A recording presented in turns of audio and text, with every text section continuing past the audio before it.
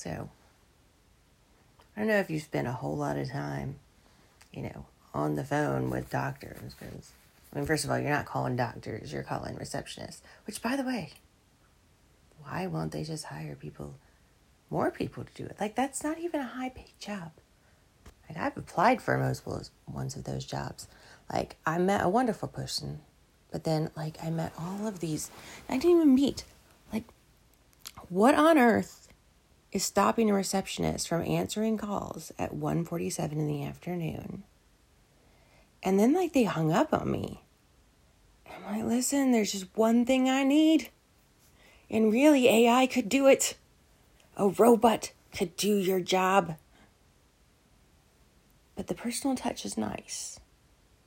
However, if you can't just answer the phone, you're not eating lunch at 1:47 p.m.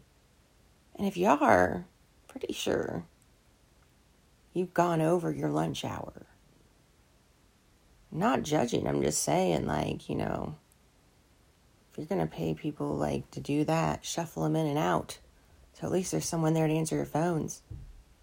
At least we're not getting redirected to another country, like most phone calls are, but for real though, I feel like I spend half my life on the freaking phone listening to music. Just these little ditties that people create. How do you get that job? I would like to create those. I'm pretty good at creating ditties. Little brief moments of music. But for real, if you're trying to get yourself help, from an injury or whatever, and then you just sit on the phone forever and say that injury, in my case, is a spinal one, which apparently affects your brain. You just get exhausted after a while spending all that time on the phone. Can you imagine how many people are dying just because of the fact that they can't get a hold of the people they need to? That should not be a difficult thing. Why do you think we have that life alert thing? I'm pretty sure that just means, hey, EMTs come. Or, you have to press 911. But, seriously, if you know that you're hurt, and then you have to spend, hours on the phone just trying to schedule things, try and make your life all right. Aren't we failing in general when it comes down to it?